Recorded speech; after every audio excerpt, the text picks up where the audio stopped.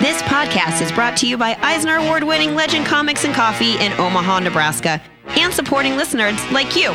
Go to twoheadednerd.com and click donate, or visit patreon.com/twoheadednerd to become a supporter today. Ha-cha! Hi, this is Connor McCreary, the writer of Kill Shakespeare, and you're listening to the Two-Headed Nerd with Joe and Matt. Our story this week picks up where we left off last week. Broadcasting from the Ziggurat at Omaha, deep below the metro area, it's our pleasure to welcome you to episode 4. We've only done this 4 times of the Two-Headed Nerd comic book podcast. That's it, 4 times ever. My name is Matt Baum. You can follow my selfie reactions to the Netflix Iron Fist show at Matt Baumstein on Twitter. Is that true? Yeah, I'm making some pretty funny faces. Oh, all right, cool. Like, what?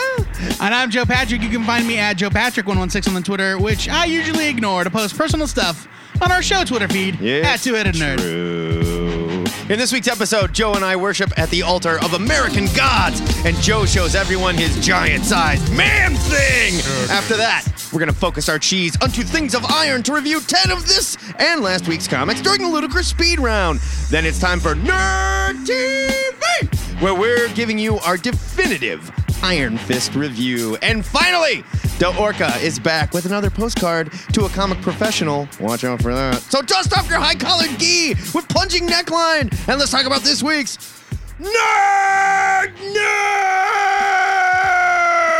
News! They love it when you yell. I know, they do. It gets them fired up. Yeah. Sad news this week, Matt. Bernie Wrightson passed away. I just saw that. At age 68 from brain cancer. He died last night, or in the early morning hours, actually, of March 18th. His wife posted it on Facebook, and the news spread pretty quick. Comic professionals obviously taking it pretty hard. He had a lot of loyal fans. We, of course, are among them. Bernie Wrightson, best known for being the co-creator of Swamp Thing. Drew my favorite Swamp Thing, hands down. Man. Nobody drew ghouls and zombies and monsters better than that guy. Yeah, Swamp Thing was one of the first comic books I ever read. It had been reprinted, like chopped up, like the panels were cut up and rearranged. Yeah. And reprinted in black and white in one of those old bookstore paperbacks. Those reprints were terrible. Back before trades were really a thing. Yeah. Yeah, it was a huge blow. Like, we had just heard about him having to retire because he wasn't doing so well. We reported on that not long ago at all, unfortunately. It sounds like he went downhill very quickly. Or he may have been sicker than we thought. That's true. I don't think at the time we knew that he had brain cancer. No, they said that he had health issues. Yeah. And I think the family was just trying to keep things quiet at the time. But it's super sad. This morning I talked about, or rather I chatted with Phil Hester, who was a huge Swamp Thing guy. He actually drew Swamp Thing for a while at Vertigo. And he was sharing a story about coming to a convention in Omaha many, many years ago, where there was also Bernie Wrightson and Mike Kaluta, 2 legendary horror fantasy artists. And somebody came up and gave Phil this long board and said, I want you to draw just on 1/3 of it. And Phil drew a Swamp Thing character. Or he drew a character. I don't remember if it was Swamp Thing. But then he next handed it to Bernie Wrightson. And it ended up being this jam piece. And Phil was so intimidated and humbled by it. Well, yeah. I chatted with Phil. I said, Phil, that was our friend Big Mike. Oh. That was Big Mike. Oh, my God. And that piece, he gave that piece to me before he died. Oh, wow. Yeah. And that was at AlphaCon, oh, boy. Less said about AlphaCon the better. Yeah, let's not go there. I'll say this for them. They were ambitious. Yes. They had at the time. We're not talking AlphaCon. No, I know, but let's stay on target. Their claim to fame was like the largest assemblage of Star Wars actors in one place ever since like the filming of Star Wars. The most expensive group of Star Wars actors in one place ever. Anyway, and that was such a touching story, and that was like our little connection to Bernie Wrightson and the people that were inspired by him, that in turn inspired us. Well, and we all got to meet Bernie at that show at the time, and the guy had style, he had grace, he was sweet to all the fans. He drew a Frankenstein for me that I still have. Oh, man.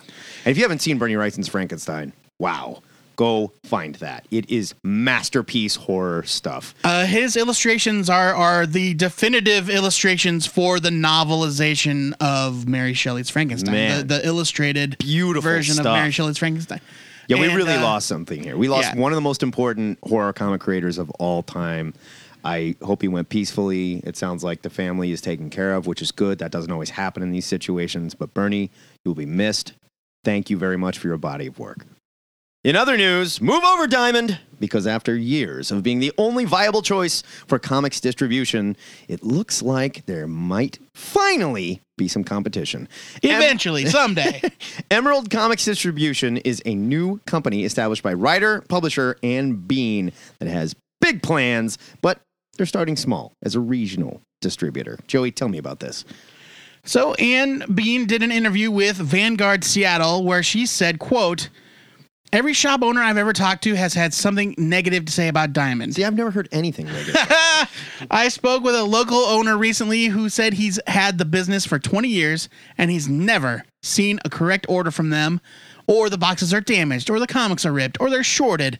But it's the only game in town." Yeah, we used to joke about the apes and malfunctioning robots that work in the warehouse. The list of weird items that may be in your box from Diamond instead of the thing you ordered. Yes. Empty chocolate wrappers. Sometimes. I remember that. Uncapped markers. Cigarette butt. Marker caps with no markers attached. Yes. Highlighters. Yeah, any number of things. I think a box cutter one time. And once a big black dildo, which was really weird. Or at least it's everyone. No one admitted to ordering it. Maybe anyway. that was a retailer exclusive. I think It was branded with Valiant's logo on it. It was one of the Valiant's weird. Yeah. And she's absolutely right. Like, Diamond is a horror show, but it's all we've got. Right. So her idea, the Emerald Comics Distributions, their first phase of their plan is to distribute comics around the Puget Sound area of Seattle for wholesale or consignment. She's offering to do that for publishers and creators for an unspecified flat monthly service fee without taking a cut from wholesale sales. So how do you make money? So they pay for the service, like Right. Netflix, right? You pay for Netflix, and then Netflix gives you the content. So it sounds And almost like a... rather than taking a cut of rather like iTunes gets a cut Sure. from every episode of One Day at a Time that you buy. That's how iTunes makes money. Right. And that's how Diamond makes money. Every time Diamond sells an issue of Amazing Spider-Man, of the 45% that goes back to a Marvel or whatever, Right. Diamond gets a cut. Sure. She's not Instead of taking that, she's cut. not taking that cut. She's saying, "Here's a fee. You pay this flat fee. I get you the I price. don't. Yeah. Okay, that makes sense. I get it. So basically, Diamond has Hold on. operated. Before we do that, we should say she's not the only one. There's other small press distributors. Well, there like have been. Birdcage, Bottom Books, but Emerald Comics Distributions has bigger plans beyond just the small press. If she can get the first phase successful, according to her second step would be to expand to indie-friendly shops across the United States. The last significant competitor to Diamond Comics, Haven Distributors. Remember them? Cold Cut? Cold Cut, yeah. Matt and I definitely dealt with Cold Cut. Yeah, everybody wanted to, they just couldn't keep up. And that's because Diamond is essentially a monopoly on paper, but not in the eyes of the law. No. Because none of the other distributors were able to hang and stay in business because Diamond has locked down all of the huge publishers with exclusive deals. Yep. Which means she's not selling Marvel Comics. No, not right now anyway. Until Marvel or DC decides to break that exclusivity and say, we want more options. Yeah. More power to you, Mrs. Bean. Go get them. I really hope it works. But let's get to the biggest news story of 2017. Oh my Are God. you ready? Oh my God. Marvel and quote-unquote popular hip-hop group, the Black Eyed Peas, have teamed up to create a new original graphic novel. Because Will.i.am demanded it. He did. Entitled Black Eyed Peas present, Masters of the Sun, The Zombie Chronicles. I don't think there's ever been a better use of colon in a sentence there. Yeah.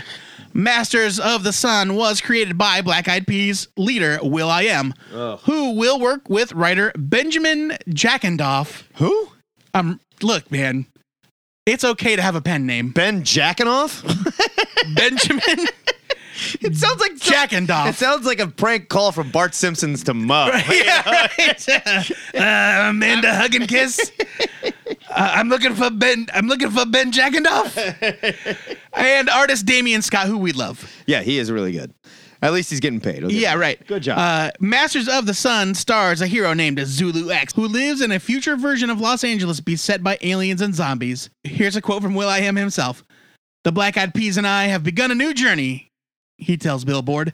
"We've been working on this original story for years." Oh, I'm sure Fergie's been kicking this one around, just pulling her hair out trying to get this done. Partnering with Marvel to bring this book to life is more than a dream come true. You know what? That's all I got. The rest is all Are they just... still a band? Are they even around anymore? I don't know, man. I don't know. I mean, like, Fergie went off and did her thing. will.i.am does something to make money. He's a hologram on CNN. Creepy breakdancing guy is, I'm sure, up to something. I don't know. So this book is due out in July. I'm not here to harsh anybody's buzz, okay?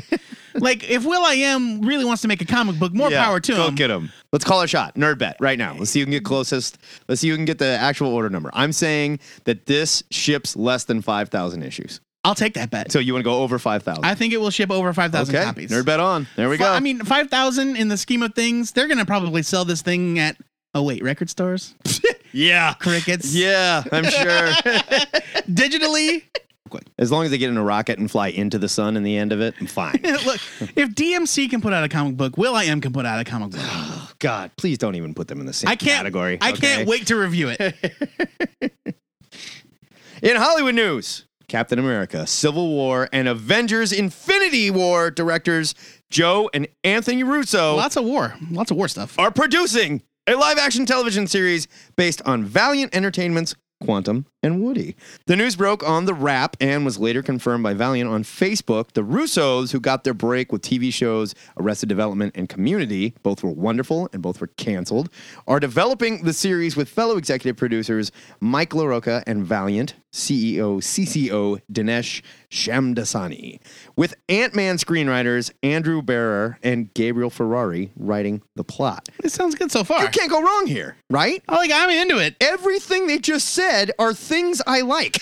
So this is kind of a... Things and people I like. You're right. This is nouns kind of that I like. Yes, nouns I like. People, places, or things that I like. Yeah, you're naming off words and phrases and clauses. Sorry. This is kind of a big deal because these guys are huge at Marvel right now. Right. They directed the last 2 Cap movies. Yeah. And they're directing the next 2 Avengers movies. Yeah. And then they're going to go do a TV show about Quantum and Woody. But that seems to be a very popular thing to do for directors now. Create your own little media empire.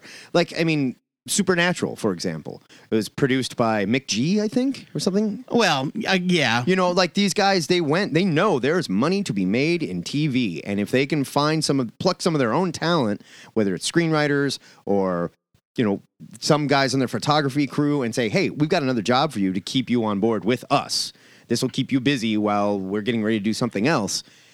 It's just natural. It's a money machine. Look, I'm excited for it. And we both love Quantum and Woody. Yes, I do. There's no announcements as to what channel this is going to be on. I hope it is not network television. Yeah, put it on Netflix or on a streaming Hulu or something. Yeah, so they can do whatever they want. Right. So it doesn't turn into a 30-minute fart noise like Powerless.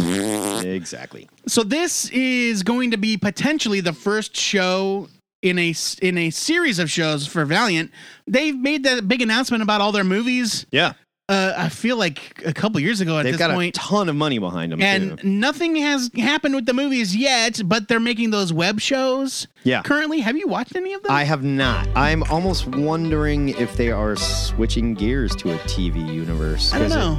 It seems like a better idea and less risky for a company like Valiant to test the water with TV shows first and then do a movie, as opposed to trying to do a major XO Manowar motion picture. Well, I think the Bloodshot movie is still going, but it's listed as in development. Yeah. But I don't know what that means. All I know is they got the guy that played Deadshot on Arrow to play Ninjak on this web series. But I think this show is going to be great. Well, I don't know it's going to be great. I think all the but names I'm excited attached for to it are great. Right now, all signs positive. Yeah. That is the big news for this week. If you'd like to discuss these stories and everything we missed, head over to the THN Forums big news section. We got lots of news. Every Sunday, the man that cleans out Vincent Van Gogh's kennel, Joe Patrick, posts the question of the week in everyone's favorite digital nerd sanctuary. If Vincent Van Gogh is not on the show, I'm pissed. We riot. The THN Forums. Joe Patrick, what are we asking the nerds this week? This question of the week comes from forum user Agzilla, who wants to talk about comic book weaknesses. I just saw Agzilla the other day. Him and his brothers came in for lunch. Oh, all right. I don't know who Agzilla is, actually. It's Nathan Aguilar. Oh, Nate Aguilar is Agzilla. That makes sense. So he's talking about kryptonite, fire, etc. Right. It may be something physical, supernatural, psychological. Pick a weakness. Tell us why you think it's cool or stupid, or why it's so ridiculous that you can't help but love it. Comic book weaknesses. Yep. Fun. You have until 5 p.m. Central Standard Time this coming Friday, March 24th, to get us your answer. Or you can call and talk about anything from this episode or the weekend news, the Iron Fist show. Well, we're going to have some things to talk about later in the Iron Fist show, and I'm sure that you will have responses. Whatever you want to talk about, call us on the Ziggurat hotline, 402-819-4894. Leave a message there, or you can record an MP3 and email it to twoheadednerd@gmail.com. Whatever you do, you've got 2 minutes to do it. You will get cut off. Matt cut people off this week. I was mad about it. Too bad. I thought we were being more casual. Nope. I was wrong. Eat it. As part of the all-new, all-different cover-to-cover, you'll also be able to call in live using the Ziggurat hotline. We'll send out a Twitter blast, a Facebook post, whatever, to let you know when the show goes live. So follow us on Twitter if you want to be internet famous. And who doesn't want that? If you need more than 2 minutes, guys, head over to the THN web forums, join our faceless group of ninja assassin listeners in the discussion. You can write whatever you want, as long as you want, in the question of the week section. It's good fun. You can also suggest questions of the week there, like Aguilar did. If you don't have time or the stones to call into the answer of the week, the forums are the perfect place to rap about everything we do on this show and more. You'll love it there. The answer of the week, question of the week forum has been renamed THN Cover to Cover. Yes, it's called Cover to Cover. Yeah, but you'll get it.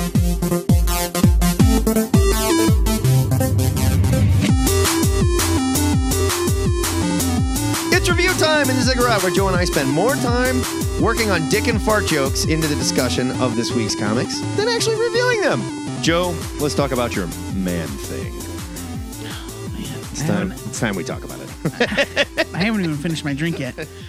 This week, I'm reviewing Man Thing #1 from Marvel Comics, written by R.L. Stine. Yeah, that's the one. Yes, that R.L. Stine. With art by German Peralta and Daniel Johnson. It's 32 pages for $3.99. Here's your solicit. Marvel welcomes R.L. Stine. Beloved writer R.L. Stine brings his special brand of horror to Man Thing. After working for years, Man Thing has regained his ability to speak and has taken Hollywood by storm. A lot of caps in this solicitation. Lots of caps. But when an ancient and mysterious danger threatens the swamp, Man Thing, that was not in caps for some reason, is going to have to choose between his new life and celebrity and the world he used to call home. Brutal bummer. Yeah, it's real sucky. Yeah. Many of you will remember R.L. Stine as the creator and author of the Goosebumps series of children's horror books. Yes, that R.L. Stine. That were huge in the 90s. I must have been too old to care at the time because that phenomenon passed me by completely growing up. Yeah, we would have missed it. It was after our time. Yeah. So, for me, my eagerness to read this series came more from curiosity than excitement. But Stine doesn't seem to miss a beat transitioning from prose to comics. And he's taken the B-movie quality of the character and injected it full of campiness. Campitude. Yeah. Man Thing, a.k.a. Ted Sallis, has regained his intelligence and speech because, no kidding, he worked really hard at it. Instead of immediately finding a lab or a super genius superhero, he heads straight to L.A. to make it big in the movies. Sure. Of course, his status as an 8-foot-tall, shambling muck monster means that he doesn't test well with focus groups, and he becomes yet another lost soul, chewed up and spit out by the Hollywood system. Kind of BS. Think of all like the famous Hollywood ugly people. Michael Shannon. Yeah, like when you're not... Michael Shannon. Abe Vigoda. I would say Michael Shannon's kind of good looking. He's hot. He's just a weirdo. You just have a fetish. No. Yeah. He's just, I want weirdos to kiss me. Yes. It's absurd. And if you try to read it as the serious in-continuity adventures of Marvel's iconic swamp creature, it's going to drive you crazy. Yes. But when taken from a different point of view, it kind of works in a satirical 1970s Steve Gerber kind of way. The backup story features a pianist plotting to murder his fiancée while at sea in order to get a hold of her magical wish-granting ring. Oh, he gets the ring all right, and it leads to an ironic twist that could have been narrated by the Crypt Keeper or Rod Serling. Peralta's clean and detailed art is a great fit for the main story. His Man-Thing completely stands out from his Hollywood surroundings, and colorist Rochelle Rosenberg fills the line art with a soft and moody palette of greens and browns. And Daniel Johnson's work in the second story is a lot more creepy and exaggerated, and it's perfect for the Twilight Zone style horror tale. The past 2 weeks have been full of surprising comics, books that I didn't think had any business existing, let alone being good. And I'm going to talk about this more in the Ludicrous Speed Round. Man-Thing #1 was one of those books for me. It reminded me of those great horror anthologies from a bygone era, like Tales from the Crypt or classic black and white Marvel magazines from the 70s. These are stories that sometimes they're scary, sometimes they have a comedy twist or a satirical twist or an absurdist twist. Right. Stein, Peralta, and Johnson have delivered a unique take for sure. Unique. Very unique. I'll give you that. Take on this character. And I'm interested to read more of it. I mean, it's a 5-issue mini. Yeah. And I'm not expecting this to forever impact the life of Man-Thing, the character. No. But in the moment, maybe it caught me in a certain mood, but I'm into it, and I'm just as surprised about it as you are. Okay, your review. I'm giving it a buy it for the record. Your review is softening my feelings. For it. And I knew that you would feel this way. Yeah, because the format is very cool, and it's exactly what I would like for a Man-Thing book. And I liked the backup story a lot. It was really good. It reminded me of all the same stuff you talked about. But when you put this funny Man-Thing story into a horror anthology, it makes the two stories feel really weird. It's ridiculous. Side by side. I mean, it's definitely absurd. And yeah, I just felt like the Man-Thing, and it's not just because I love the Man-Thing. Right. I admit the Man-Thing is a boring character. He doesn't talk. That probably can't sustain a book on his own, Right. and this might be the only way to do it. Sure. Unless you're going to do a Man-Thing horror anthology. The Man-Thing is witnessing this. The Man-Thing's like the watcher that shows up to see these horrors take place. I guess my point of view was coming from the stance that, like, I have been reading stories about Man-Thing showing up and setting scared people on fire for 40 years. Right. It's like, this is a different take. It's clever. It's perfectly clever. I don't love it. And I'm giving it a skim it. Sure. Because I think it was well executed, but it's not what I wanted. And when you grab R.L. Stein, who was writing horror for kids, but still writing horror, I thought that's what we were going to get.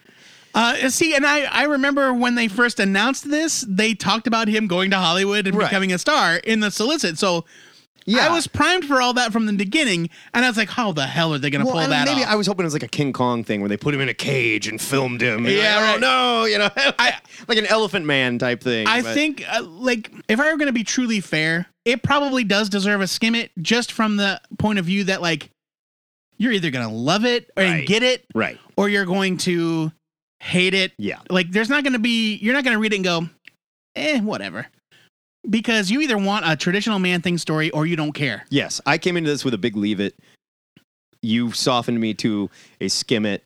It's still not the Man-Thing I want to read. But, like, for me, like, I enjoyed it. Sure. So, I mean, take that for what it is. And I did too. It was perfectly enjoyable. It's just, I don't know. It wasn't what I wanted. It's definitely not a traditional Man-Thing story. And I didn't want that either because those aren't going to sell. Let's be honest. Well, and the backup story wasn't even about Man-Thing. No, at all. So. No. Let's talk about something that might be a little bit more traditional. Giant cosmic vaginas. Sort of. Neil Gaiman, American Gods, Shadows, #1, because just calling this American Gods wouldn't be enough. Yeah, because it's like a direct adaptation of American Gods, right? Well, part of it, yeah. I guess. This is from Dark Horse. The story is by Neil Gaiman. The script and layouts are by P. Craig Russell, and the art is by Scott Hampton. It's a big name Which book. means I don't know what any of these people did other than Scott Hampton. Sure, fair. 32 pages for $3.99. Neil Gaiman's American Gods was first published as a novel in 2001. I read it. I loved it. Since then, it's become one of Gaiman's highest praised work, and now, just before it becomes a TV series, Dark Horse gives us a comic book adaptation. And comic book adaptations can be tough. Whether it's a book, a movie, or a video game, it can be very easy to lose the spirit and the feel of the original story. That said, with names like P. Craig Russell and Gaiman on the job, I wasn't worried at all for American Gods. Turns out I was wrong. Oh. Starting with Hampton's stiff photo-referenced art and digital backgrounds, this comic just launches with a thud. His panels looked rushed, sometimes completely unfinished. His shading is way too dark, and his characters have the most bizarre facial expressions. Even Russell's layouts were boring at best. But honestly, with the amount of dialogue and narration that they packed into this first issue, the creators probably didn't have any other choice but to draw around the copy. The beginning of the story is sluggish and slow, and when it's supposed to get interesting, the pacing is so bad that the moment the main character meets one of the American gods, it's so odd that it just feels completely out of place, and then the story goes right back to the boring place it was. This was just a poor attempt at an adaptation of a truly wonderful novel that probably shouldn't have been adapted in the first place. I'm giving this a leave it. Wow. I'm not kind of care. Stunned. I just didn't care. And I disagree with you about the art. I mean, yes, it's... Some of those panels are just weird as hell. But I mean, this is Scott Hampton. This is what Scott Hampton does. I agree. I'm just saying it didn't work at all. Even for Scott Hampton, I thought some of the stuff looked completely unfinished. I like the art. Really? I got to disagree There were with you some about the art. panels that were beautiful, like when he's flashing back, when the main character is flashing back to his wife. There are some beautiful panels that really stick out in this book, but they make the other panels just look weaker and herkier and jerkier. I don't know. I didn't care about this. All right. Well, I've never read the book, and so I wasn't sure what to expect. I've seen the trailer for the show. Sure. I know who Shadow Moon is based on the trailer. I know who Mr. Wednesday is. He's what's his face? Ian McShane, right? Yes. In this comic book, he looks like Rip Torn from Men in Black. Yeah. Which I thought was great. I think that American Gods is probably, I assume, a pretty thick book. There's so many ideas in American Gods that build up through the story. Like the first thing they talk about is all the characters in this book are fictional, but the gods are real. Right? Yeah. And it sets off this big mind fuck. And I think they're trying to build to something like that. I don't know if a comic book adaptation is the best way to tell this story at all. I feel like they picked the wrong book to adapt. I will agree that maybe adapting it in comic book floppy form is maybe the wrong choice. Yes. Because I do agree that it takes... Let me back up. I actually thought it was pretty compelling. Like, I enjoyed the story of Shadow getting out of prison and his backstory and all the stuff that's happening to him. And yes, it doesn't really get to the point until the very end, which was fine with me because I was enjoying Shadow's story up until that point. It does get into some pretty weird stuff. Yeah. There's a backup story that's drawn by P. Craig Russell. Which is gorgeous. Which is beautiful. And I'm sure this is all familiar to people that have read the book, but it is like this goddess swallowing a dude with her vagina. Yeah. And it's just like... Well, okay. I mean, that's kind of a weird place. Gods do weird stuff. That's what they do. Look, I get it. It's just, it was kind of a disconnect from the first story. So it was just an odd package. Right. You know what I mean? I'm going to give the book a skim it just because I really enjoyed the first half and the second half left me going, what is happening? Neil Gaiman, in my opinion, is very good at writing books. And Neil Gaiman is very good at writing comics. But I don't know that we need to take Neil Gaiman's books and crush them into comics. I think he understands how to do that and what kind of stories should be told where. American Gods is a novel, and he chose to write it as a novel because of all the ideas that he pushed into it. I don't think they're going to be able to get it out in comic book form and make it make sense. All right. So you know what? This is something that I would love for people to call in about. Yeah. next week. Definitely. On cover to cover. American Gods fans that read the comic or non-fans that read the comic. I'd love to hear from you. Yeah, because obviously Matt and I are divided on it. I liked it more than he did, and even though I liked it, I wasn't completely sold on it. So it's divisive, and I want to know what you guys think about Neil Gaiman. Even. Divisive. I want to know what you guys think about Neil Gaiman in general, and whether or not his books translate well to comics. Yeah. What you thought of this comic in particular. Let's rap about it. Yeah.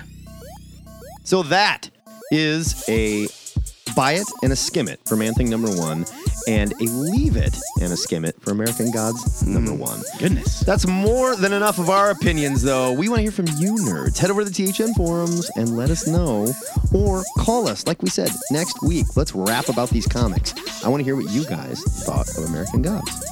You can definitely see that there was a theme to this week's review, and that is we are conflicted about both of the books we chose. Deeply.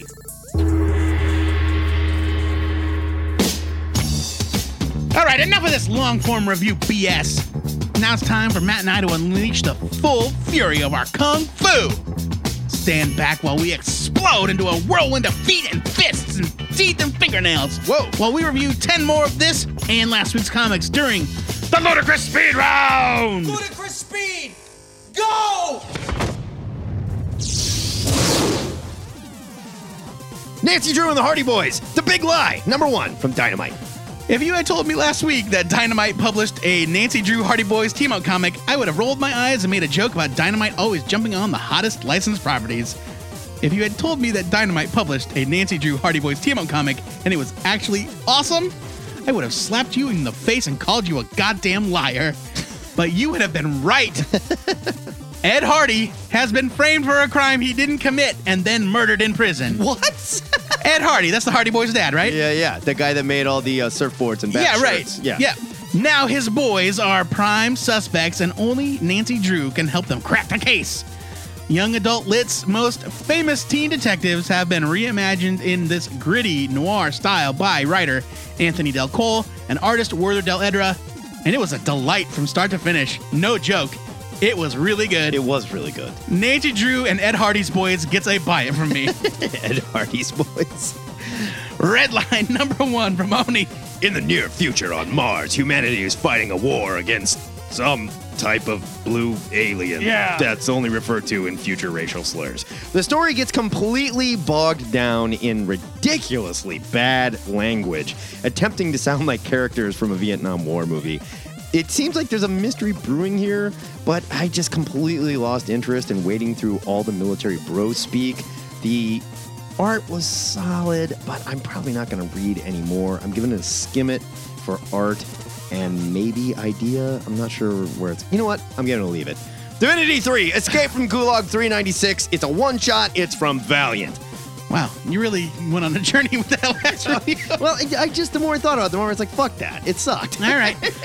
This is your semi-weekly reminder that Valiant comics are awesome. With their histories rewritten by a godlike cosmic communist, Archer is now a man imprisoned for his faith in a religion that has been banned by the state. Frickin' commies. I know. Armstrong is stuck in solitary confinement drinking toilet wine when Archer comes along and changes his life. Fun fact, they call toilet wine Pruno because it used to be made with prunes. Okay. There you go. Matt learned that in the joint. I learned it when we made Pruno. Okay, cool. In my friend's toilet. Okay. It was all. We got there. You don't need to know anything about Archer and Armstrong or even the Divinity series to enjoy this issue. It's pretty self-contained. The creators, Elliot Rahal and Francis Portela, nailed it on story and the art. And if you are reading Divinity, this is a great tie-in that complements the main story. Plus, another fun backup story about one of Divinity's little Avengers knockoff. Right. People that are running around with her. This lady's kind of like a cross between Thor and Wonder Woman. Yeah. It was kick-ass. It had a last page that made me giggle. That was by Matt Kent and Juan Jose Rip, whose art was way less wet and gross this time. I've been telling you, he's been getting so good. Look, read this comic, read Valiant Comics, Divinity 3, EFG 396 gets a buy it. Wow. That sounded like you were just saying stuff in the end. I know I was. Street Tiger #1 from Amigo. Think Charles Bronson in Death Wish with a bike helmet and a tiger on his shirt, and you'll begin to understand the 80s action, movie fun, and violence of Street Tiger. The art here is extremely minimalist. It reminded me of Jeff Lemire meets early Michelle Pfeiffer. but it works really well. There's nothing groundbreaking going on in the pages of Street Tiger. Oh, wow, was it a fun read. I'm giving it a buy it. Kill Shakespeare, past his prologue, Juliet, #1. Thank you, Connor McCreary, for introducing the show. That's right. But please, you guys, knock it off with these, like, three-pronged titles. Dear God. It's ridiculous. It's like we're turning into manga day by day here. Connor McCreary and Corin Howell bring us the tale of Juliet Capulet if she had survived her fateful suicide pact with Romeo. McCreary's story of Juliet trying to find new meaning in a world that she's been trying to leave behind was really compelling. And Howell's art has a nice animated quality to it, almost like Don Bluth presents Shakespeare. I also appreciated that the dialogue was Shakespeare-esque without needing a master's in literature to understand. Honestly, I am not a Shakespeare person, but this was really great. I'm surprised that I liked it as much as I did, but I'm giving Kill Shakespeare Juliet #1 a buy it. Is this your first experience with Kill Shakespeare? I think that we reviewed issue 1 of the original Kill Shakespeare on the show when we were just getting started. It's been quite a while since we've seen a Kill Shakespeare issue. There have been multiple series. This is an advanced review. Actually, it comes out the 29th, the last Wednesday in March. Okay. Cody and the Creepies, #1 from Boom. Cody is the drummer for the Creepies, a 3-piece riot girl punk band, making their way across the country to collect pins from all of America's legendary punk venues. But their rivals, the Boneheads, a hardcore group of chauvinist pigs, is hot on their heels.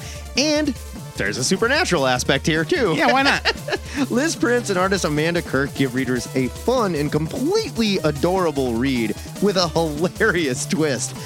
There were aspects of this that reminded me of Teen Dog, but it was well more like connected. You said the magic words. Right. I'm reading this comic. Well more connected and had a really fun story. Cody and the Creepies was an absolute joy to read. This was my favorite book of the week. I'm giving it a buy it. Nice. Star Trek Deviations one-shot from IDW. Writer Donny Cates and artist Josh Hood bring us this what-if style tale where the Borg successfully prevented first contact, leading to a world where the Romulans conquered and enslaved the Federation. Oh, cool. This was wonderful, full of neat twists and a great cliffhanger, teasing that the story might continue. It won't. Not going to. But it was still fun. But it ended with like, "to be continued?" ? I was like, yes! Awesome art by Josh Hood, who seems capable of producing almost effortless likenesses that didn't distract from the rest of the art. I'm really excited about Donny Cates as an up-and-coming writer, and this is just the latest in a long string of great books he's done. Star Trek Deviations gets a huge buy it. It was so fun. Grass Kings, #1 from Boom. This was my pick from the last show. Matt Kent teams with Peter Panzerfaust artist Tyler Jenkins to tell the story of 3 brothers ruling over their off-the-grid trailer park. The park resides on a piece of land that's had a very violent history, and Kent hints at possible supernatural aspects to the area, too. Did they? Yeah, I think so. There's a slow burn mystery here with amazing art from Jenkins. Get on board with Grass Kings now, because I wouldn't be surprised to see it on plenty of Best of the Year lists this December. Buy it. So this is sort of like Royal City, where we were like, maybe there's a ghost.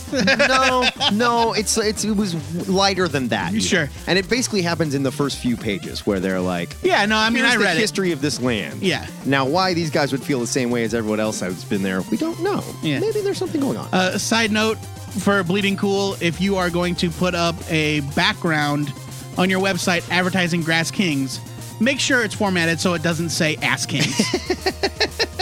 Ass Kings, different book. Yeah, way different. Vampirella, #1 from Dynamite. Vampy receives her 10,000th reboot, courtesy of writer Paul Cornell and artist Jimmy Broxton, thrusting her forward thousands of years in time into a world full of futuristic dildos. It's about time. Yeah. Broxton's art is really lovely, and it's not at all what I'd expect from a Vampirella book, but I thought that the story was incomprehensible, almost as if I had missed a couple of issues that set up the plot. It wasn't bad, I guess, but it's definitely not a first issue that made me want to continue following the story. I'm giving Vampirella #1 a very generous skim it. Warhammer 40K Revelations #1 from Titan. If you love the wordy death metal lyrical stylings of the Warhammer 40K universe like I do, you will feel perfectly at home with George Mann's story here. I really enjoyed Titan's 40K books, and I'm glad to see the series return, but I really wish the art was better. It's not bad, is just not as gorgeous as the illustrations I love from my old Warhammer codices. I'm giving this a skim it. Varoosh! That is your ludicrous speed round. And Varoosh is onomatopoeia of the week. And the sound of elder jet bikes racing to cause some problems is seen in the pages of Warhammer 40k Revelations number 1. If you need more speedy reviews of this week's comics, head over to twoheadednerd.com and check out our favorite space elf, Aaron Meyer's ludicrous speed reviews. Although that guy loves everything. He really liked Vampirella number 1. He loved it. You can take his opinions with a grain of salt. Matt Kai Lung the Thunderer flew in from Kunlun, and he's waiting in the THN Sanctum Sanctorum to cane our backsides for ditching our training after we decided becoming living weapons was, quote-unquote, too hard. Well, it was just harder than we thought it was going to be, I guess. Yeah, I thought it would be like a good way to spend a weekend. What do you say we discuss our must-read comics for next week while we get our butts whipped? Sounds like a plan. Next week, I'm excited for Iron Fist. Oh, now you're just Number sucking up one. to the teacher. From Marvel, written by Ed Brisson, with art by Mike Perkins. It's 32 pages for $3.99. The gauntlet starts here! Kunlun is in ruins. The chai fueling Danny's fists is wavering. Is there a future for the Iron Fist? Danny Rand pushes himself to the breaking point, finding fights to prove his worth. But a bigger fight than he can handle may have found him. I really want a good Iron Fist comic book, and we'll go into why in a little bit here. I didn't have a huge problem with Kari Andrews' Iron Fist, but it was so whacked out and bonkers. You had Iron Fist like running up skyscrapers and exploding all the windows with his chi while he was screaming. I mean, Now, the reason I didn't have a problem with it is because it looked really cool because Kari Andrews was drawing it, but that's not really my Iron Fist. You know? I haven't really cared about Iron Fist, the comic book character, since Immortal Iron Fist. We ended. need a soft reset on Iron Fist. I'm hoping Ed Brisson can do it. He does great work on books like Sheltered. I hope it's better than the very awful cover leads me to believe it will be. I don't know.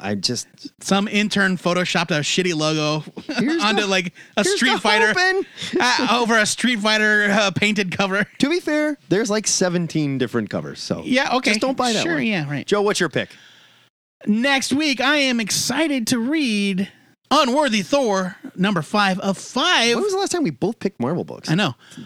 I somehow blanked out that this was supposed to be a miniseries. Was it always supposed to be a miniseries? Yes. This was always a mini. I'm so disappointed. It's from Marvel Comics, written by Jason Aaron, with art by Olivier Coipel and Various. So maybe don't get too excited because I think they might be under the gun time-wise. Could be. 32 pages for $3.99. Here's the solicit. The hammer of the ultimate Thor is finally within reach of Asgard's fallen son. Is redemption finally at hand? No matter what happens next, life will never be the same for the Odin son. I really like the Unworthy Thor. I think it's awesome. Been the best. This issue is finally going to reveal what Nick Fury said to Thor. Sure it does. We'll see. This is what they say, see. Matt. This is what they said. But look, open letter to all the Thor haters out there right now. They're like, oh, this girl, it's stupid.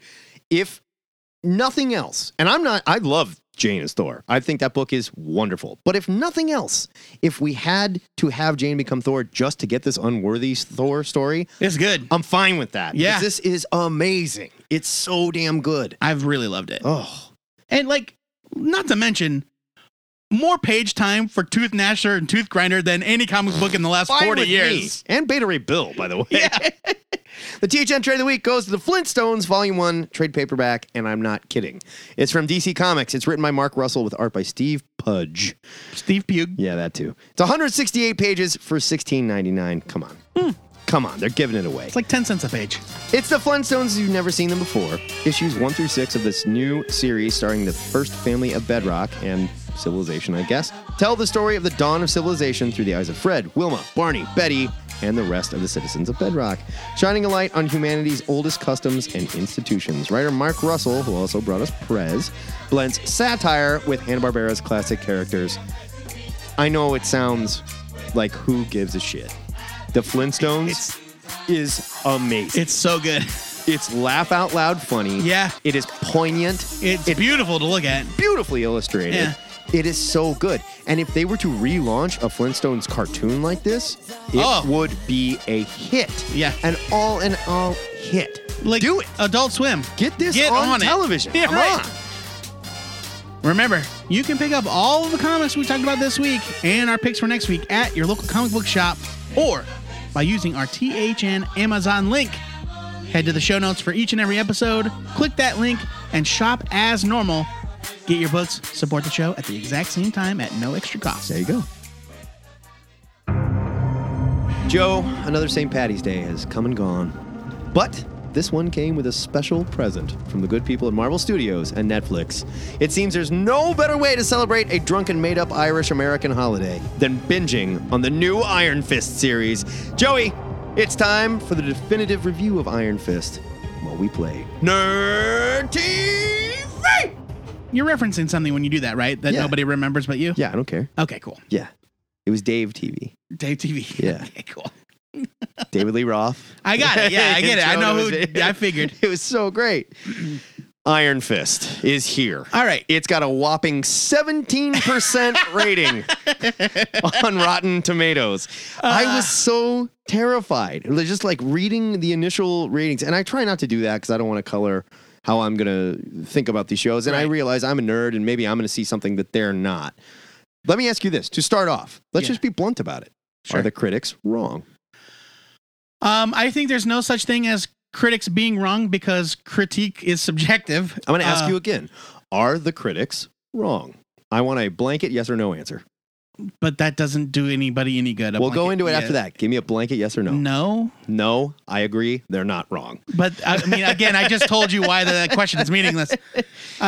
So let's set it up. Let's set it up real quick. Iron Fist is the story of Danny Rand, a boy whose plane crashed in the Himalayas as a child. His parents are killed, and he is rescued and raised essentially by a group of martial arts crazy monks. Yes. In a mystical city called Kunlun, which is now canon. That's how you pronounce it. Yeah, it's not Kunlun, like we thought. And Kunlun is a city that's like out of phase with our dimension, so that the doorway to get there only appears once every 15 years. Right. They refer to it as one of the 7 cities of heaven. Yes. And so Danny is back on Earth in New York City after 15 years away, trying to reconnect with his old life. Right. He's obviously very different due to his life experiences, and he is finding resistance in the form of his childhood friends who have now taken over the company that his father and their father built. Right. Now, we should say this very much builds on the Ed Brubaker history of Iron Fist that we loved when Ed Brubaker came in and gave us basically a definitive history of Iron Fist. Because before this, we weren't really sure. We knew some aspects of his background. They never really spelled out. Yes, all of this stuff is from old comics long before Ed Brubaker. Well, but he sharpened it into the 7 cities and everything, and Danny was a kid. I mean, if you're talking about specifically Kunlun, then yes. But we should also say that we've only watched... You've watched the first 4. I've watched 4. I've watched 5. So we haven't finished the show. No, these are our initial reactions. Are we going to get into spoilers? I don't think we need to get into spoilers. Let's just get into specifics. Let's start with... Aren't specifics spoilers? No, I mean, specifics about acting. Let's start with Danny himself. Okay, so we're not going to really discuss this, but you'll all know that there was a controversy or a debate surrounding the casting of Iron Fist. By people who don't know who the character is. No, don't do that. Stop it. Marvel chose to play it pretty much exactly like the comic, and they cast Finn Jones, who plays Loras Tyrell on Game of Thrones. Yeah, the gay one. Yeah, sure. He was queer. There's lots of gay characters on Game of Thrones. Yeah, I guess everybody's You'll have to gay. narrow that down. Almost everybody's gay on Game of Thrones, come to think of it. Initially, I was unsure. He's kind of a thin, skinny, scrawny kind of dude. I don't have a problem with that. And we were just like, he'll bulk up, whatever. Yeah. But I've also never thought of Iron Fist as being like this gigantic, ripped up. No, not gigantic, ripped up, but He definitely like physically, like. Well, yeah, he was always a wiry kind of guy that could move really fast, Sure. So here we are. The show is here. Finn Jones is Danny Rand. Yes. And I'm here to tell you that all controversy aside, he sort of sucks. He totally sucks. He's not very good. And for the record, I'm not even talking about that controversy. He's a bad actor. He's not, and maybe he's not a bad actor. He's bad in this role. Nothing about Finn Jones, the way he carries himself, the way he talks, the way he acts, nothing about him says to me, I am a martial arts master. It's more like he is a petulant, young, sort of dumb character who stumbles around without any idea how to handle himself in almost like an autistic person in some situations where like he lashes out at characters for almost no reason in really strange scenes. He also his ability to be his mastery of martial arts seems to come and go depending on whether or not the script dictates somebody get the drop on him. Right. Very much like how He-Man would have trouble lifting a large rock, and other times he would just lift Castle Grayskull over his head without breaking a sweat, you know? So here, like, people just like show up and punch him in the side of the head, and he's like, oh, that hurt. Ah, you know, and it's strictly just because it's bad storytelling. So Iron Fist should be, in theory, the most formidable martial artist on the planet Earth at the time he arrives in New York City, right? Well, he's trained by mystical warrior monks in a hidden city. I'm still saying Shang-Chi beats his ass. I don't agree. Master of Kung Fu. That's his name. Okay, but Iron Fist knows way more than just Kung Fu. I get it. Shang-Chi beats his ass. Okay. That's your bias. That's a debate for another time. Anyway. By the way, Shang-Chi, the Asian guy, they should be casting for an Asian Kung Fu character. Okay? Stop it. You aren't understanding the point of the debate. The point of the debate We're not getting into it. Doesn't apply here, but I'm not going into it. It doesn't apply, period. You keep shifting the focus onto something else, and that's not what people are mad about. Regardless. Anyhow. So he's bad at Kung Fu for 90% of the time. Yeah. Until he gets in some awkward fights that don't look that great. And his personality, he was a young boy when he was rescued and then raised for 15 years by these warrior monks in a majestic foreign land. Right? Beautiful mountain city. So you would expect that his personality would be something a little different than like 8-year-old boy lost in New York. Right. Like, I mean, Kevin McAllister in Home Alone 2. He talks about like how the teachings of Buddha and the Tao of fighting and all this stuff, but he does not act at all like this chill person that was raised by monks and taught to meditate. It's like when he came home, he regressed. Yeah, he acts like a petulant little kid. Yes.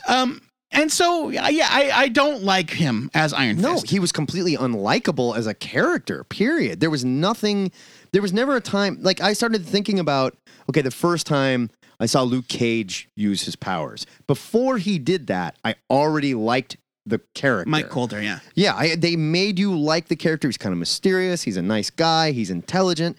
There was nothing here that made you like Danny Rand, that made you connect to him, that made you care about him. I tweeted this out last night. I mean, I think that the most compelling, the most sympathetic character on Iron Fist right now is Ward Meacham, the evil brother.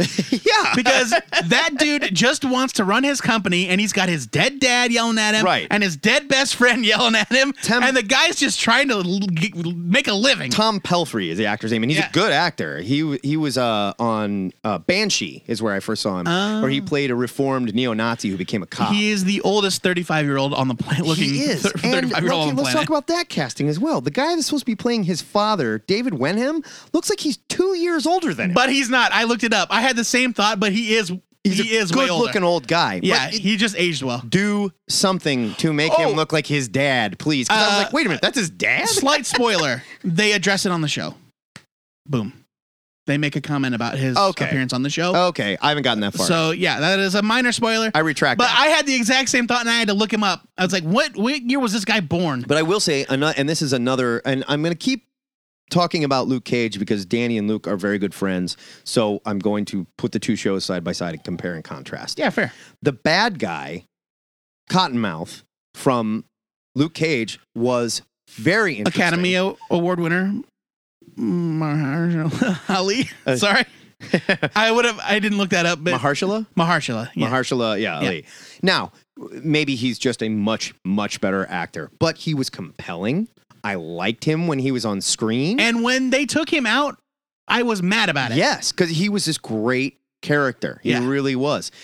This bad guy, played by David Wenham, is a mustache twiddling, just generic bad guy. But also now, like 5 episodes in, I'm not even sure if he's really supposed to be the villain. He's not a good person. He's not the main villain. I don't think he's obviously working for something that's connected to the hand. Somebody it's the else. hand. Yeah, and that's another thing they forced into Danny's background is like, oh yeah, I was trained by these warriors, these monks, to fight the hand. That is not part of Iron Fist's background. Yeah, but that's fine. Iron Fist has fought the hand. In the context of Marvel Netflix, that's what they got. They got the hand. I get it, but I'm saying we don't need that. The hand's already evil. Just have him fight them. Fine. I don't care. I don't need it to be a prophecy that they've stuck in here. You know, it didn't need that at all. It just felt tacked on. But regardless of that, the whole story here, let's back up. This is supposed to be about one of Marvel's preeminent martial arts masters. What does that say to you? Kick-ass fight scenes. Yes, that says there's going to be kick-ass fight scenes in this. Finn Jones is not a martial artist. Nope. And God bless him, I'm sure he trained really, really hard to do for 2 months, what he's doing in this show. It looks terrible. It looks terrible. They employ a lot of like quick cuts. Yeah. It's like, you remember when it was all the rage in superhero movies to have those really quick cut close-up fights so you can't actually see what anybody's doing. Right. But there's a lot of grunting. Or even more so like the Bourne films with Matt Damon. Yeah, right. All the fight scenes there, I mean, but they were great. They were handled very well, but they was really close and really fast and hectic, and it just looked painful. This just looks bad. Yeah. And I would say it's not, they tried quick cuts, but they're doing slow things in those quick cuts. The woman that plays Colleen Wing. I can't find her name here. Oh, Jessica Henwick is definitely a martial artist. She's great. She's very good at what she does, and in her fight scenes, they're brutal, they're quick, they look good. When she fights Finn Jones for the first time, it is laughable. It was literally laughable. Yeah. And this is coming from someone who truly loves martial arts movies. I watch a lot of martial arts movies. This just looked dumb. And you're trying to sell me a story about a badass martial artist. Even when he uses his powers. The first time we saw Luke Cage, like, use his powers, I got goosebumps. I went, whoa. Luke Cage is badass. He's throwing dudes around. He looks cool. The first time they do it here, it looks dumb, first of all. Second of all, it takes him so long to charge up his fist. And there's another scene where he uses his iron fist when he absolutely does not need to. If you're a martial arts badass, just beat this guy up. But it's a scene in the hospital where he's going to see if he can find records of a fracture that he had from an x-ray to prove he is who he is. Right. And he walks in. So you did see the part I was talking about. Okay. That's the scene I was talking about where the guy gets the drop on him for no reason. And this guy just like punches him in the side of the head and he gets hurt. And instead of just turning around and kung fuing the hell out of this guy, which he could do in his sleep, he stops and meditates for a minute to charge up his fist and punch the guy once. And it just kind of knocks him down. You know, like, what are you doing? It's like the creators didn't do their homework, one, and they don't know what they're doing with the story. Well, see, I feel like they've got a firm grasp on the character of Iron Fist because the lore is there. Yes, the lore is definitely there. But the direction, like the way that they made him act, it was just mind-boggling. I agree that like when Iron Fist unleashes his Iron Fist, right, it should be intimidating and impressive. Absolutely. Like I should freak out. That should be the moment where you go, okay, I'm watching this show. They did it in every other Marvel Netflix series. The first time we saw Daredevil walk down that hallway and beat the crap out of everyone. Yeah. And then those guys got back up and he had to beat them up again. You know? Yeah, right. That was an amazing scene. And I will say this, like every time that they prominently showed Iron Fist in a hallway, right, I was like, well, here we go. Yeah, like give me something. So like Netflix has trained me to expect these very impressive Jessica Jones, feats. the first time we saw her, like they revealed, for people who didn't know, like she was super strong and stuff, the first time they revealed it, it was impressive and it was cool. The first time Luke Cage did something with his powers, it was impressive and it was cool. We never had that moment. Never had that moment. And the character is completely unlikable. And probably just completely miscast. Yeah, I think this is just terrible casting. I have heard from a number of people that like, oh, it really picks up. It really picks up. And I'm like, I'm 5 episodes in. Yeah. Of 12 or 13. Like, how much do you expect us to watch? Right. There have been a couple moments here and there where I was like, ooh, that's neat. Like, when he punches the door off of a hospital, the huge metal, like, vault style door off. It's like, yeah, Iron Fist, cool. But the way that they illustrate his power is kind of weak. It's stupid. Right? You don't see it nearly enough. No. And when you do see it, it's not super impressive. And I don't think we even get to that until episode 3. Yeah. So, I mean, it's just, maybe there's something to be said for going for a slow burn, but I never would have thought one of my critiques of the new Netflix Iron Fist show is there's too much fucking talking. I mean, it's dull. It is just dull. It's kind of dull. At the end of the day, the story completely drags. The 2 main bad characters who may or may not be bad get like lost in the sea of, well, who's really bad and what's really going on, and is this a family drama, is it a courtroom drama, is it a martial arts show? It doesn't even know what it is. Well, I mean, the other shows have been a little bit like that as well. They've had episodes that weren't exactly focused on the A plot. No, I'll give you that, but they always were very close to what was it, like Daredevil. There were law cases they dealt with. Right. Daredevil was a lawyer. That makes sense. He is in a law firm. Luke Cage, there was stuff going on in the neighborhood that he had to deal with that had nothing to do with the testing on him and his powers and the other people that might be looking for him. That made sense. Iron Fist, I get it. He's Danny Rand. Why does he want his company back so bad? Why is he so concerned about his name and all this stuff when he didn't care at all when he first came back and thought everything was just like whatever? They right, like never when they didn't think he was Danny Rand and they thought he was conning him, he was like, "What? I don't know what you guys mean. I don't want the company." Yeah. Blah, blah. And then the second they were like, "We believe you," yeah, then he wanted they it. flip a switch and he's like, right. it's my name and my company. Like it just like, and I understand, like in the context of the show, like they wanted him to give up the name. Sure. And so, yeah, okay. But yeah, you're right. It was like a complete 180 in the character's motivations. Right. Which also had nothing at all to do with David Wenham's character or the Hand or whatever. Right. It was just like this, okay, well, I guess he's rich now. They never sell you on any of the side things that's going around because there's nothing about this main character that you care about. So who gives a shit about the side story? Right. There's no identity for the main character. They have the lore down, but they have no idea who Danny Rand is. And I think this is a failure so far. I'm 4 episodes in, and I don't care at all. I mean, I think it would be unfair for me to say that I hate it, because I don't hate it. I'm watching it, and I'm finding things to enjoy, but I am ultimately disappointed. Yeah, I don't feel passionate enough to even hate it. And it all, for me, boils down to the fact that Finn Jones is a bad choice for this character. Yes.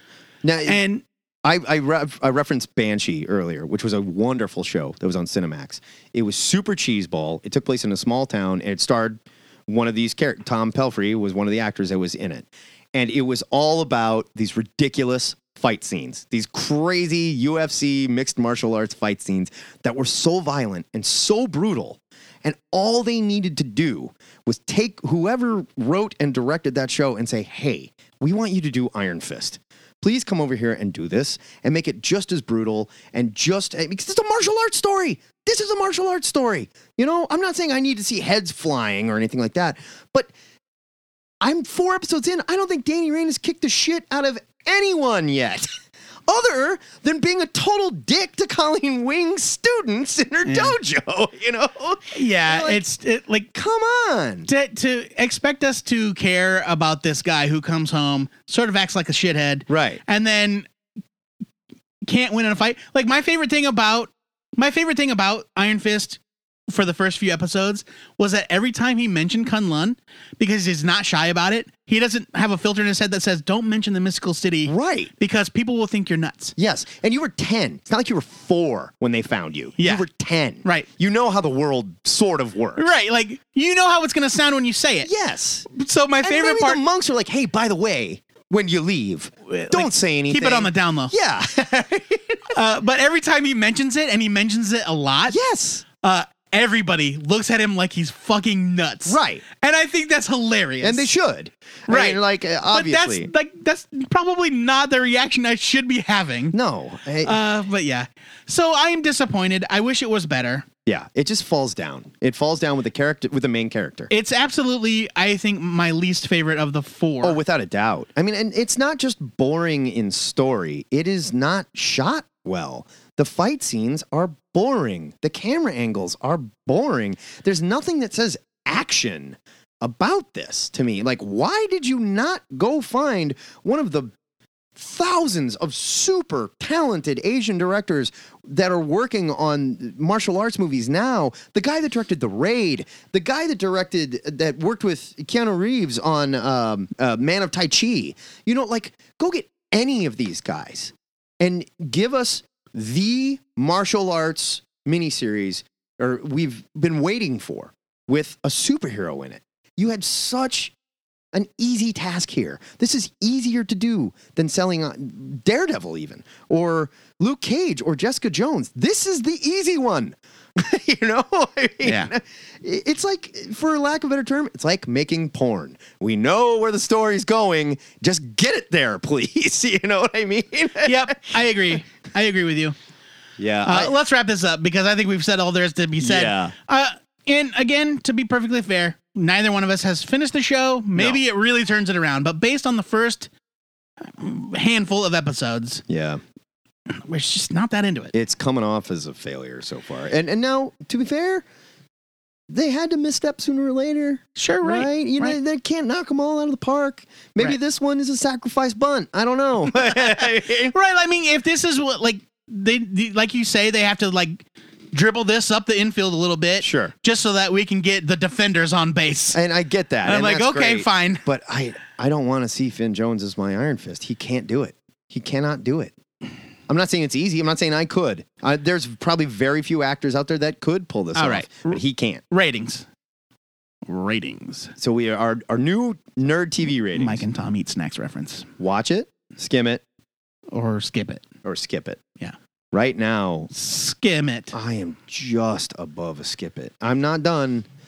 I'm giving it a skim it. I mean, it's still a superhero show set in the Marvel universe. Yeah. I have seen worse, I've definitely seen worse. but I am with you that, like, I came home last night from running around and I decided that I would rather start replaying a video game that I'd already played instead of watch more Iron Fist. Yeah. Like, I watched 2 episodes last night and just went, oh, man. Yeah. Then I got up this morning. He's like, I got to watch at least 2 more. And you know what?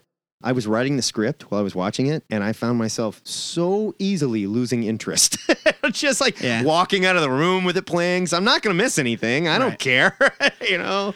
That's the saddest part is I don't care. I don't hate it. I just don't care. It's and a this misstep. is one of my favorite Marvel characters. It's a misstep, yeah. And it could have been so much better. So that's our Iron Fist review. But you know what? Maybe we're wrong. 17% of somebody out there thought it was pretty good. Did you like it? Call us next week. Talk to us about it. What'd you think of Iron Fist? That's what Cover to Cover is for. You guys to call us up and tell us how fucking stupid we are. Yeah, basically.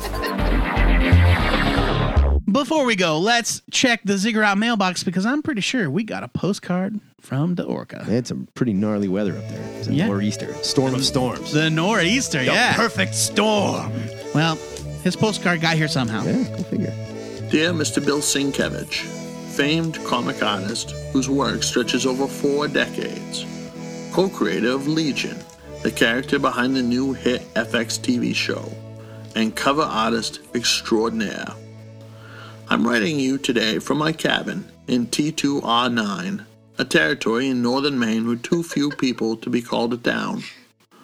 It's frigid out, mid-March, and we still have 20 inches of snow, which is normal. It's a cozy 75 degrees in here, though, while I sit at my laptop, surrounded by old issues of New Mutants that I've dug out after watching this week's episode of Legion. It's of course a lot different than you and Claremont's original material, but I remember your stuff so fondly that I thought it'd be a good day for memory lane. So I've been reading your stuff since the backup tales in Hulk magazine about the Moon Knight, and I've been a super fan ever since. Anyways, I wants to describe to you a funny thing that happened to me the other day when I went into the local comics shop, run by a grade A fleecer and genuine prick. I'd read online that your cover to a recent issue of Deathstroke was a real treat. Since Deathstroke ain't on my pull list, I had to hunt it down. So I asked this guy if he has any, and he says, yeah, I got 2 out back, I pulled them. They're hot. Anything Sienkiewicz is hot. They're going for like $20 online. They've sold out at Midtown. They're hot. I'm like, Sonny, ain't that an equal split variant that just came out today? He's like, sure is, says with a grin, oblivious to my point that they should be available for cover price. So, Bill, congratulations. Like beards or quaaludes or mullet haircuts, you've been discovered by a whole new generation of fans. You, the living legend, stuck around, giving us great comics and covers long enough to be cool a second time.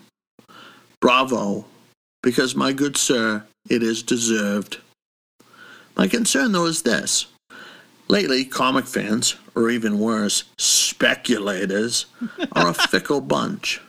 You happen to be the variant cover artist du jour, a title previously held by Alex Ross, J. Scott Campbell, Adam Hughes, Adi Granoff, and Gabriel Diotto.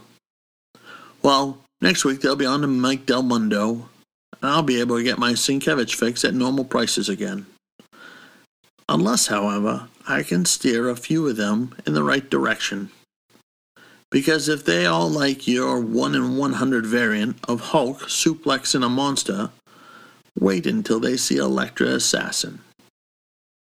Nerds, get your pencils out, because if you like art heavily influenced by the Speedball 80s New York art scene, and panels that you'll want to study for hours, here's the best work of that name you could never say or spell. Moon Knight Volume 1. Our Gentleman of Honor got his first regular book here, doing inside work as well as some of the best covers ever done. New Mutants, starting with issue 18. Great stuff, and some excellent Claremont X-Family story to boot. Elektra Assassin. Frank Miller's plot is kinda meh, but this is Bill's magnum opus, an absolute essential tour de force. Stray Toasters. Here the work is both more experimental and developed, but as always, completely original, which is why we love you. Finally, Bill's cover work of both today and yesterday stand out. I recommend going to Google Images and typing in Bill Sienkiewicz cover. Choose your favorite this way before hunting down your own copy. My personal favorite is Wonder Man #1 from 1985. Oh, yeah. As for you, Mr. Sienkiewicz, thank you for such an amazing body of work. I dig your new stuff too, so please keep it coming. After the hype fades and you go back to the equivalent of a comic book journeyman, you will still have an authentic group of true fans. Us real nerds who treasure every bit of genius you bless us with. We love you, sir. Kiss, kiss. The Orca. An open love letter Man. to comics' favorite Polak, Bill Sienkiewicz. Is that a hockey name or what? I'll tell you what. That was adorable. That was a really nice work. We love Sienkiewicz here in the Ziggurat, of course.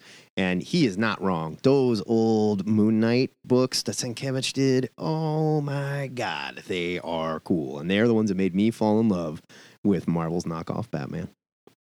Yeah, I mean, his Moon Knight work is probably my favorite of his work. Some years ago, I got into it a little bit with Keith Silva over me never having read his run on New Mutants. You never read? Seriously? Nope, not in its entirety. And it's just funny that the Orca wanted to talk about Bill Sienkiewicz because for some reason, somebody went back in the archives of our Twitter and liked part of the conversation between me and Keith about me not reading New Mutants. There had to be some key word in there. Hey, maybe, yeah, I'm sure. But it was just like, I've never read it.